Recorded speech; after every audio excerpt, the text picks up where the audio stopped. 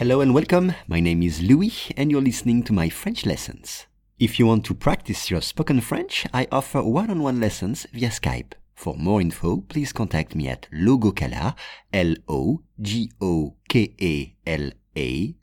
@hotmail.com. Aujourd'hui, le chef. Un des chefs les plus recherchés de la mafia italienne a été attrapé par les autorités après 20 ans de cavale, en train de dormir dans son lit. On réécoute. Un des chefs les plus recherchés de la mafia italienne a été attrapé par les autorités après 20 ans de cavale, en train de dormir dans son lit. On commence avec un des, one of, un des.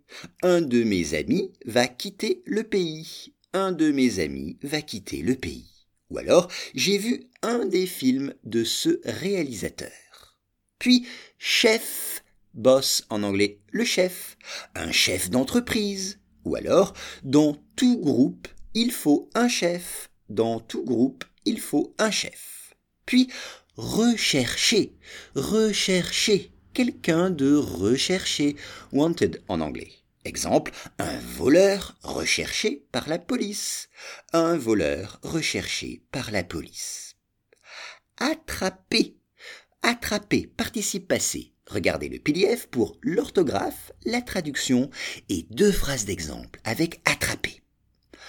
En cavale, en 2 mots. En, plus loin, cavale. En anglais, on dirait on the run, en cavale. Il est en cavale depuis 10 ans. Il est en cavale depuis 10 ans. Ou alors, il se cache tout le temps en cavale. Il se cache tout le temps en cavale. En train de, c'est l'équivalent des verbes avec ing à la fin. En train de. Je suis en train de faire la cuisine. I am cooking. Je suis en train de faire la cuisine. Ou bien, il est en train de jouer au foot. Il est en train de jouer au foot. Puis, dormir, to sleep, dormir. Dormir sur ses 2 oreilles. Expression qui veut dire très bien dormir. Dormir sur ses 2 oreilles. Ou bien, dormir avec un œil ouvert. Un œil ouvert.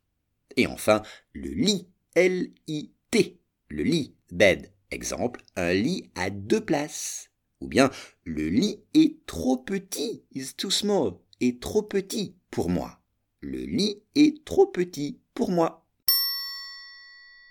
Un des chefs les plus recherchés de la mafia italienne a été attrapé par les autorités après 20 ans de cavale, en train de dormir dans son lit.